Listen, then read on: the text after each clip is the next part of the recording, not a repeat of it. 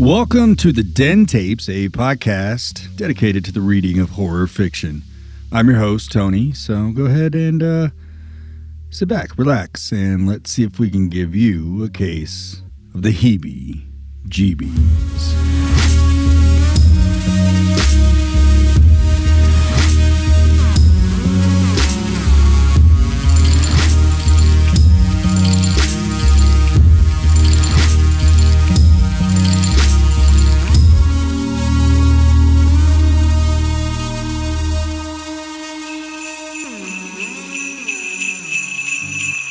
Oh, happy holidays from me to you. It's that time of year, and there is no better way to wrap up season 1 with our 10th and final story than for it to be a holiday story. So, I also want to take a minute and thank all of you for spending the last 10 weeks with me while I got this little fun idea off the ground.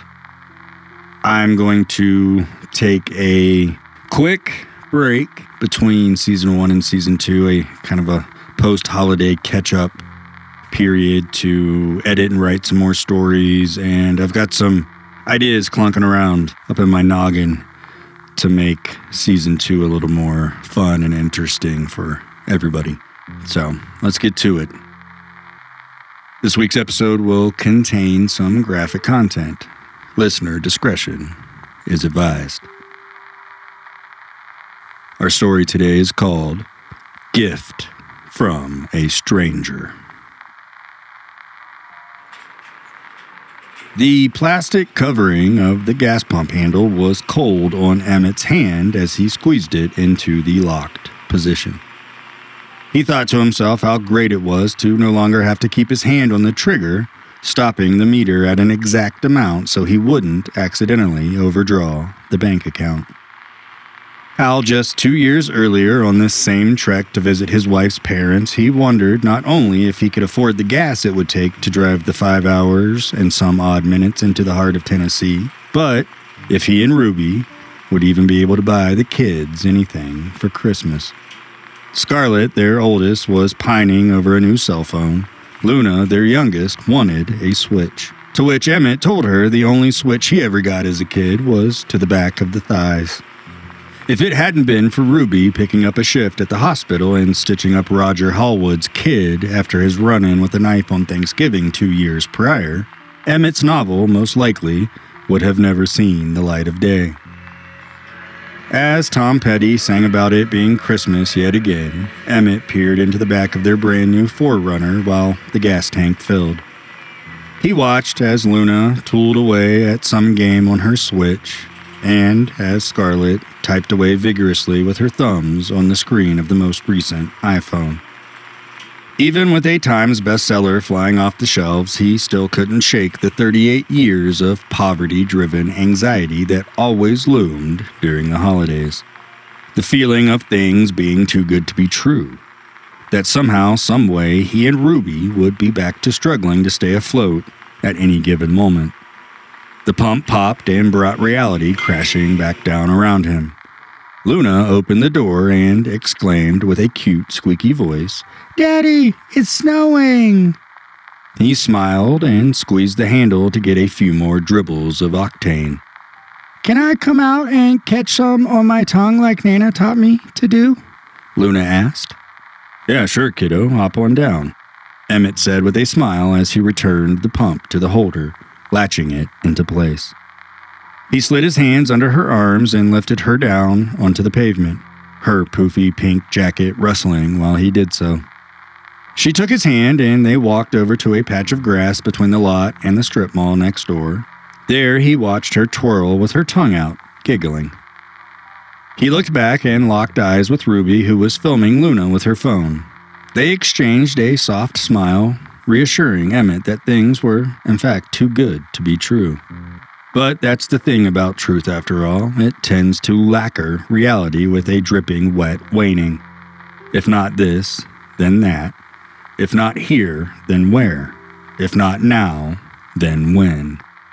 If Ruby had not told Roger Hallwood that her husband was a wonderful author, then this set of circumstances would have never played out. If Emmett would have sunk into his self-deprecation, thinking his writing was hot garbage, and had not emailed Hallwood his story, then he would have stopped the gas pump at $25, leaving just $10 in the account for the girls to get Happy Meals. But as Scarlett joined Luna, wrapping her arm around her shoulder, both of them catching snowflakes on their tongues, Emmett finally felt at ease. Coming to the realization that sometimes life just works out in your favor was a battle he needed to overcome, and he knew that with all of his being. Because if he didn't, a second novel would be near impossible to write, with a third never on the horizon. Ushering the girls back to the SUV, he found himself with his head tilted back, his tongue tingling with the sensation of fresh flakes melting upon it. He cackled as he looked back to Ruby, who was now filming him with one of those grins that only comes when you catch your partner doing something cute. The girls were fast asleep by the time Emmett pulled the 4Runner into his in-laws' driveway, if you could call it that, the gravel crunching under the tires. "Hey, make sure they don't run off. It'll be slicker than shit on that gravel out there from the snow," he said quietly as he killed the engine. Ruby rolled her eyes. You've got the money now, babe. Why don't you just give Daddy the funds to pave the damn thing?" she said as she unlatched her seatbelt and turned to wake the girls with a huff. Emmett hated that his 40-year-old wife still called that worthless lump of wrinkled skin Daddy. Even when they were counting out loose change to pay the rent for their 2-bedroom apartment on the outskirts of Cincinnati back before he got his book deal, her father, her daddy, would call wanting help with bills, always prefacing it with, "Hey, please don't let your mother know." But no matter how much it irked him, Emmett did love Ruby very, very much, and he always brushed it off. Especially now with all of their accounts teeming with zeros. But the irony of it all now was that the calls stopped. They ceased as soon as Emmett hit it big with his first novel. The pride of that old shitbird astonished Emmett. The screen door squealed as it flung open, and there they were, Carol and Arthur beckoning the girls to come running in for hugs. Arthur with that rugged old Santa hat on top of his white hair, same as every year before. Emmett shook his head at Ruby as the girls sprinted off with cries of, "Nana, Papa!" Ruby shrugged her shoulders, motioning that if one of them fell down, it wouldn't be that big of a deal. She whispered, "Kids are resilient. They'll just bounce back up." The strand of multicolored lights danced on the porch of his in-laws' Waverly, Tennessee home as a breeze brushed over Emmett's shoulders. The green vinyl siding from the 70s stressed from decades of wind and rain. The white paint on the shutters chipped, revealing the cedar planks below. In the dead of summer, the house looked as if it wouldn't last another year. But somehow in the falling snow, with the Appalachians hugging the valley behind it, the house looked reminiscent of some old Rockwell painting, one that you would maybe find scrolled on a commemorative dinner plate. The dazzling, outdated, and probably hazardous holiday decorations, shielding the deteriorating shell of the home from the world. Settling in, sliding the wrapped presents they had brought under the tree that Arthur made sure to gloat about cutting down himself, Emmett asked the same question he always asks Arthur. "How goes it?" Arthur smirked and answered the same way he always did. "She's a-goin'." Emmett and Arthur had never been good at small talk. Emmett sat on the couch, the low howl of the wood stressing under him. The fabric against his arm felt more like burlap than the cotton twill Carol claimed it to be. He was waiting for Arthur to start in with the slights. "So did you get yourself a real job yet, or you still doodling your little stories?" Arthur asked with a smile. "There it is," Emmett said under his breath. "Daddy, you don't doodle with words," Ruby said with a discouraging chuckle, diffusing the oncoming argument. "Oh, I'm just poking fun. Just joshing you there, Emmett." Arthur leaned forward in his worn lazy boy and patted Emmett on the knee. Ruby and Emmett had been visiting Carol and Arthur every Christmas Eve, long before Scarlett was born. Arthur liked Emmett when he first met him, calling him a union man. Before the cursor hovered over the send button on that email to Roger Hallwood, Emmett was a proud member of the local 42 Roofers Union in Cincinnati. According to Arthur, that was a much more honest job than writing was. But Arthur also thought butterscotch candy was the best candy out there. Just as Arthur patted his lap, calling for Luna to jump up for her first present to open, the power went dead.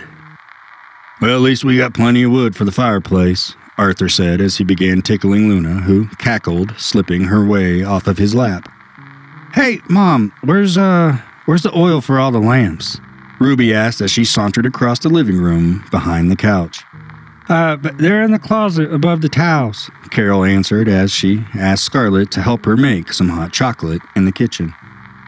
Arthur winked at Emmett and pointed over to a shelf that held a few bottles of liquor. "Hey, fetch one of them, will you? We'll make ours nice and tasty," he said with a grin. Carol tisked at Ruby. "Baby girl, you don't have to light all of them up. I'm sure the power will be back on in no time." Emmett chuckled at the situation as he grabbed a bottle of mint schnapps from the shelf above the manger scene. A knock came at the front door, causing the adults to turn towards it. "Who in the world?" Arthur groaned as he stood. Emmett sat the bottle of schnapps down on the coffee table and motioned with his other hand that he would accompany Arthur to the door. Arthur waved Emmett away, but he pointed towards the corner where a Louisville Slugger rested against the wall. Emmett nodded. Damn meth heads might be at the door," Arthur muttered.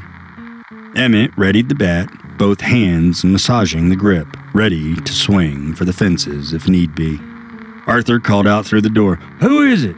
This time the knocks that came were ferocious. 3 gargantuan thuds that seemed to shake the whole house.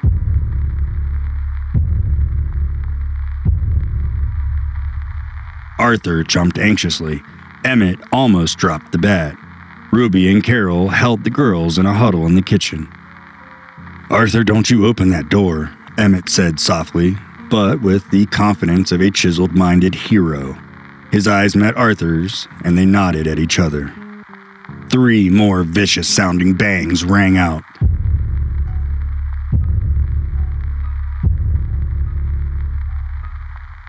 This time a picture of Ruby, her sister Jasmine, and their parents jostled on the wall next to the door, almost breaking loose and falling to the ground. Emmett inched forward and raised a finger to his pursed lips, shushing everyone in the room. The air in the room was tense, palpable with the fear of something terrible on the verge of happening. Emmett motioned for Arthur to move to the side and allow him to take the lead. He looked back at the girls and waved them further into the kitchen. He whispered to Arthur, "I want you to reach down and open the door, so I don't have to lose the grip on the bat. Also, as quick as you can, unlatch the screen door so I can kick it open." Arthur confirmed he understood with a subtle raise of his eyebrow and a quick lowering of his chin. The door whooshed open, and with the finesse from his years in the army, Arthur popped the screen door open and shuffled to the right. Emmett kicked the storm door, the terrible slow squeak, now a rousing scream of metal sliding across metal. He raised the bat shoulder high, ready to unleash a deathly blow. The girls leaned around the corner from the kitchen, watching Emmett charge outside, yelling, "Back the fuck up, back!" He fell quiet. They heard the bat clack against the ground just outside the door. "Emmett! Emmett!" Ruby screamed, leaving the huddle in the kitchen, jogging to the front door. Scarlett pulled at Ruby's hand, trying to keep her close. As Ruby's hand slid from Scarlett's, she called out again, "Emmett! Are you okay? Answer me!" She pushed past Arthur, swinging the old worn wooden door so hard it crashed against the wall. She gasped and raised her hand to her mouth and began to tear up. "Emmett? Emmett, are you okay?" she whispered. He was buckled over, kneeling on the ground. A jolt of surprise shook Ruby so badly she darted back and grabbed a hold of the doorframe as Emmett slowly stood, his back still to her. Yeah, I'm fine. There wasn't anyone out here, but..." Emmett said, his words softly cutting through the falling snow.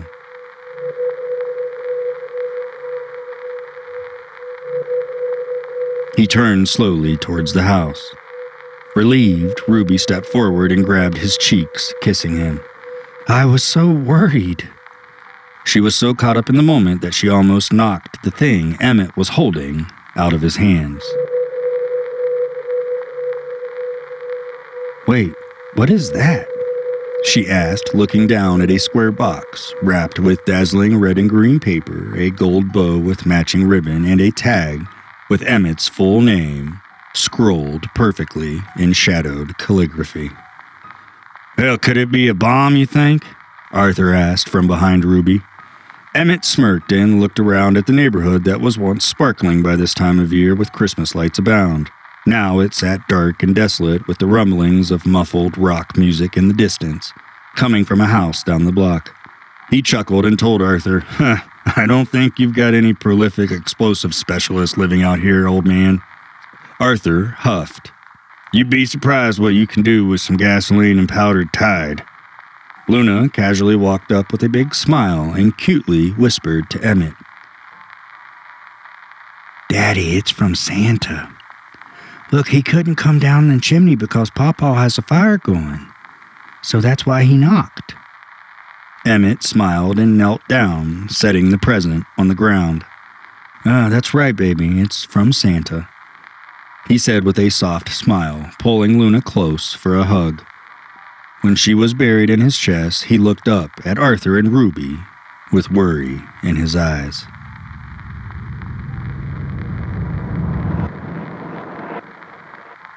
The landscape around the house lit up with a flash of multicolored brilliance as the power kicked back on.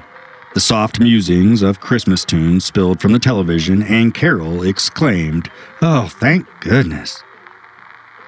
They all gathered themselves together and shook off the anxiety of what had just happened so they could return to the Christmas Eve tradition of opening presents. Emmett sat the gift from the elusive stranger on the table where Carol's Christmas village sparkled, a small train chugging in and out of a little town. You ain't opening that in here, Arthur said softly from behind Emmett's left shoulder. Remember all that anthrax nonsense? Could be something awful in there. Emmett turned and smiled at Arthur, replying, Oh, of course. Scarlet and Luna tore at box after box, freeing what was held inside to hold up to the adults who oohed and awed. Arthur was thrilled with the air fryer Emmett and Ruby got him, mostly because his doctor had told him to start watching what he ate. Carol nearly came to tears when she opened the painting Ruby had commissioned an artist friend of theirs to create. It was a portrait of Carol in her younger days, sitting in front of an old Southern Bell telephone switchboard.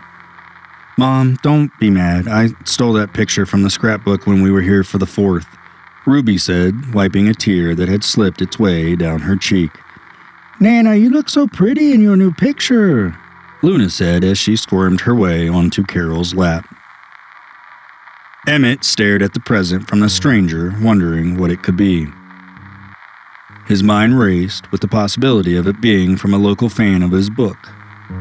Another thought was that the present was in fact something wretched.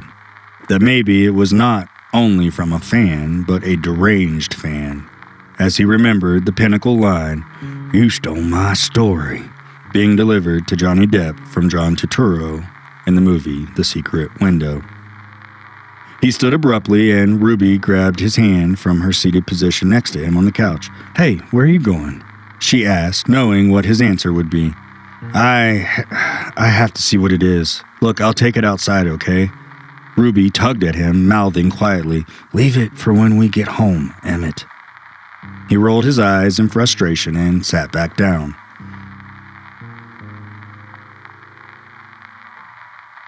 Carol, now walking towards the kitchen, asked if anyone was interested in some more hot chocolate.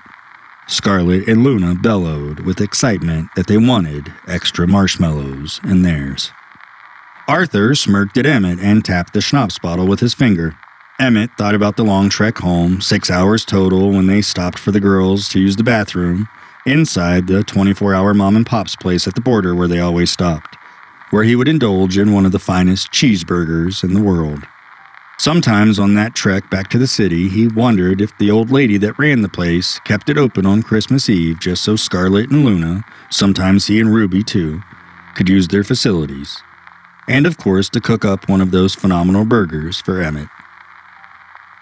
Buzzed off of 4 hot cocos and schnapps, Emmett was thankful the snow had subsided. He was actually buzzed enough to give Arthur a hug, also buzzed enough to snap when Arthur smarted off about his book again. During their embrace, Arthur whispered, "You know, real men use their fists, only pussies use their words, prissy boy." Emmett pushed Arthur away, not hard, but hard enough that the man in his late 50s almost took a tumble. Luckily, Ruby already had the girls outside to dole out hugs to Carol, so they missed the whole thing. Embarrassment is something that can be fielded many different ways. For Arthur, the way he had found that worked best was to completely ignore whatever it was that caused the sensation in the first place. He righted himself, stood steady, and extended a handshake, muttering the phrase, "Well, y'all best be hitting the road. Merry Christmas, Emmett." Emmett accepted the handshake as an unspoken apology and groaned, "Merry Christmas, Arthur." Emmett turned to meet the others outside. The Forerunner hummed smoothly as Emmett eyed the exit sign for Tolhurst Parkway. He clicked the turn signal on even though there was no other vehicles on the interstate within. Ruby awoke softly as Emmett slowed to a stop at the intersection where he would make a right turn and cruise into the Shiloh Supper House parking lot. There were 2 semis and a power company van parked there. As the SUV came to a full halt, Scarlet yawned from the back seat. "Oh, great timing, Dad. I really have to pee." Ruby joined Scarlet with a yawn. Luna moaned in her sleep. Come on, baby. Potty break." Ruby cooed at her. Luna opened her eyes slowly and whispered, "I want a juice." Emmett, who was now around the side of the SUV opening the door to help Luna get down, said, "I'll get you one, kiddo. What do you want, apple?" She rubbed her eyes and smirked, nodding her head, yes. You want anything, babe?" Emmett asked. Ruby replied with, "Nope. What about you, Scar?" she asked. "You want Daddy to get you something?" Scarlet rolled her eyes and groaned, "I'm still full from Nana's dinner." Emmett gave the girls a thumbs up. The 4 of them walked to the front door of the diner. The silver garland wrapped around the handles had bells hanging from them. Those bells reported their arrival. Inside was a motion-censored dancing Santa that greeted them with a "Ho, ho, ho, Merry Christmas." Luna tugged at Emmett's arm. "Daddy, did you open your present from Santa yet?" Until then, due to his almost skirmish with Arthur, Emmett had totally forgotten about the box from the stranger. "Oh, I think I'll open it tomorrow on Christmas morning, baby," he said with a smile, even though deep down there was a sense of dread swelling. Nothing a burger can't fix, he thought to himself. The girls wandered off to the bathroom. Emmett moseyed to the counter where 2 men in power company uniforms were parked, slurping up country fried steak and eggs. Another Christmas Eve, another burger to go?" the frizzy gray-haired lady behind the counter said cheerfully.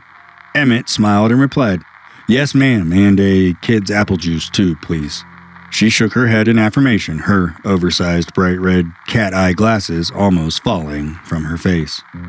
She scurried to the back, holding a hand up, loudly saying, "Just give me about 10 minutes, sweetie." From behind him, he heard a voice not too far away ask, "Did you get my gift?" Emmett began to shake as he slowly turned to see who had asked. He watched as a man sitting alone in a booth spoke into his cell phone, becoming annoyed. "Well, I sent it out there 3 weeks ago. It should have already made it there by now." Relieved, Emmett pulled 2 quarters from his pocket and sauntered over to the Kiss pinball machine.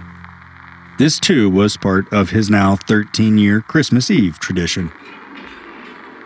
Luna bounced next to the machine, waiting for Ruby and Scarlet to return from the bathroom. "Daddy, what's the point of this game? It looks silly." Emmett smirked. I suppose it is silly. You just keep the ball active, and you get more points for everything it touches. If it dies and goes down that hole, you lose. But you do get to do it 3 times. The bell at the counter rang out as Emmett watched the little silver ball shudder out of play. "Burger and apple juice, ready to roll, Mr. Reingold." He took Luna's hand and they walked to the counter to retrieve their order. He took a straw and popped it into the apple juice. It squealed as it plunged in through the lid. "Here you go, kiddo," he said as he handed it to Luna. "How much I owe you?" Every year on Christmas Eve, the lady waves a hand in the air and says, "That's on me. Merry Christmas." And every year, Emmett throws a 20 down on the counter. Even before his big break, he'd make sure to set aside a $20 bill to give her on Christmas Eve. When they returned home, everyone was tired and ready for bed. He knew the 3 hours of sleep ahead would not be enough for tomorrow's festivities, but then again, he's been doing it for 13 years now. Plus, this year was one of those Christmas mornings that Emmett knew as a parent he wouldn't ever be able to forget. Luna's first bicycle.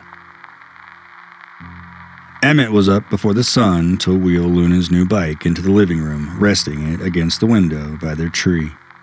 He looked down and saw the present from the stranger, Emmett Christopher Reingold, beautifully scripted on the tag. He thought he should open it up and inspect it before the rest of the family got up and moving. Ruby spoke softly from the stairs. "Oh, morning, babe." He turned and smiled. "Morning." "Oh, I'm gonna get breakfast going here in a minute," she said as she rounded the base of the stairs. He bent down and picked up the present. He shook it lightly. Something shifted inside. "Open it up. I bet it's nothing. Might be Daddy messing with you. He could have had one of his buddies in the neighborhood help him pull some weird Christmas prank on you," Ruby said with a shrug of her shoulders. Emmett smirked and said, "Maybe it's a check for all the money we've lent him." Ruby rolled her eyes and shuffled into the kitchen. Emmett tossed the present onto the dining room table, hands gripping the wooden top on either side, staring at it intently. "I think I'm going to open it. If it's nothing, I can just tell Luna it was a lump of coal. She's really going to want to know what Santa brought me." Ruby gave him a thumbs up and started pulling things from the refrigerator to prepare breakfast. Every year they had briskets and gravy on Christmas morning, with cheesy scrambled eggs and breakfast potatoes, the frozen Kroger brand kind. Emmett slowly tore the paper away from the sides, revealing a plain white box. It had a top that slid onto the smaller bottom, untaped, unfastened. He pushed the ripped-up wrapping paper, ribbon, and bow to the side, returning his hands to either side of the table. "Fuck it," he murmured through a deep breath. Sliding the top off, he squinted his eyes. "What the fuck?" he said loudly. Ruby joined him. "Is that?" she began asking as Emmett pulled a pink helmet from the box. Luna's name scrolled across the back in that same shadowed calligraphy. In that moment, Emmett realized he had indeed forgotten to get Luna a helmet. With all the blistering holiday happenings, he had space, stopping by Shaw's Sporting Goods to pick one up. Ruby asked him, "Did you have that custom made?" After considering bending the truth to cover for himself, he boasted, "No, I totally forgot to get her one." "Huh, maybe Santa is real," he said with a smirk. But deep down, something didn't sit right with him. Of course, Santa wasn't the one who had dropped that present off after pounding on the door so loudly it nearly ruptured his eardrums. But someone, something, had. Before he could contemplate further, the girls came hopping and skipping down the stairs, exclaiming their excitement for opening presents. Luna swooned over her bicycle. Of course, she loved the helmet, and when Emmett told her that Santa had brought it, she asked, "But Daddy, why would Santa give you a present for me?" Emmett, trying to hide his confusion from wondering who left the present outside Carol and Arthur's, answered, "Well, baby girl, Santa knows the best gift he could give me was to make you happy. And what good is a new bicycle without a matching helmet with your name written on it?" Luna giggled and shook her head with a squished little happy face.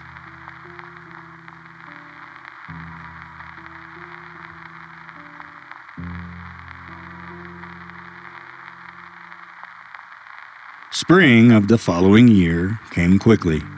The weather warmed, the flowers bloomed. Emmett turned in his final draft of the second book to Roger Hallwood, who was coming over for dinner to celebrate. Ruby was in the kitchen brining pork chops for the grill, Scarlett was at soccer practice, and Luna was out front riding her bike, the one that Santa had brought to her. Atop her head was the pink helmet, the one that Santa had brought to Emmett. "What time is Roger coming over?" Ruby inquired loudly from over the sink. Soon. He messaged me about 25 minutes ago, said he was on his way," Emmett answered, picking a record to throw on the turntable.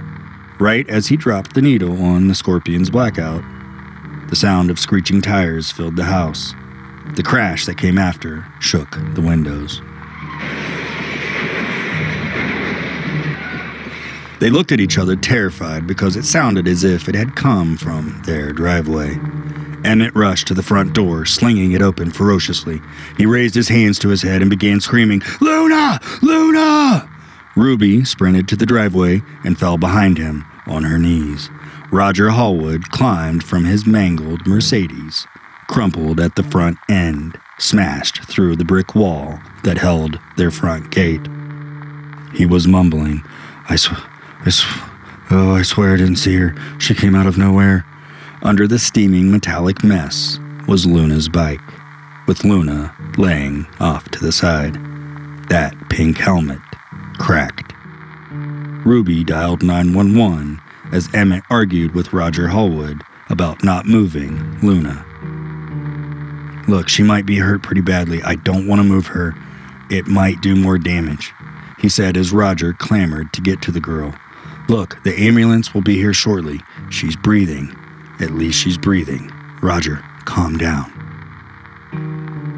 Emmett found relief in the words that had come out of his mouth. "She's breathing. She's breathing." With Cincinnati General only being a half a mile away, the paramedics were on scene very quickly. Ruby and Emmett watched as they hauled Luna, who was now awake and somehow back to her cute little self, onto a stretcher. She asked if she could take the helmet off. "It's poking me. It's all itchy." The paramedics laughed and took the helmet from her head very carefully. As one of them handed it to Emmett, she said, "You know, that helmet is the reason she's still alive. If she would not have had that on, we would definitely be dealing with a much sadder set of circumstances. Besides a few scratches and bruises, looks like she'll be just fine." Ruby finally breathed easy and hugged Emmett. In that moment, Emmett knew that some kind of entity, call it Santa if you like, made sure Luna was safe. That sinking feeling of things being too good to be true twisted inside his gut. Because if Emmett Christopher Reingold knew one thing, it was that reality and truth rarely meshed into perfection. Today, Luna's life was spared. But when would he eventually have to repay the favor? The stranger's gift had been addressed to him, after all. As he laid down for bed that night, after kissing Luna goodnight, after tucking Scarlett in, after his nightly day-ending kiss with Ruby, and after he clicked off his bedside lamp, a series of knocks reported from their front door. 3 booming, wall-shaking thuds.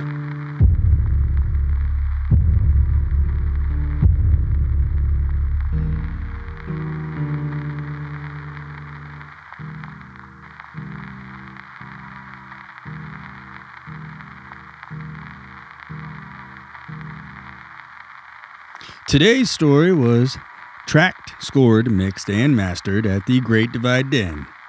I thank you for listening.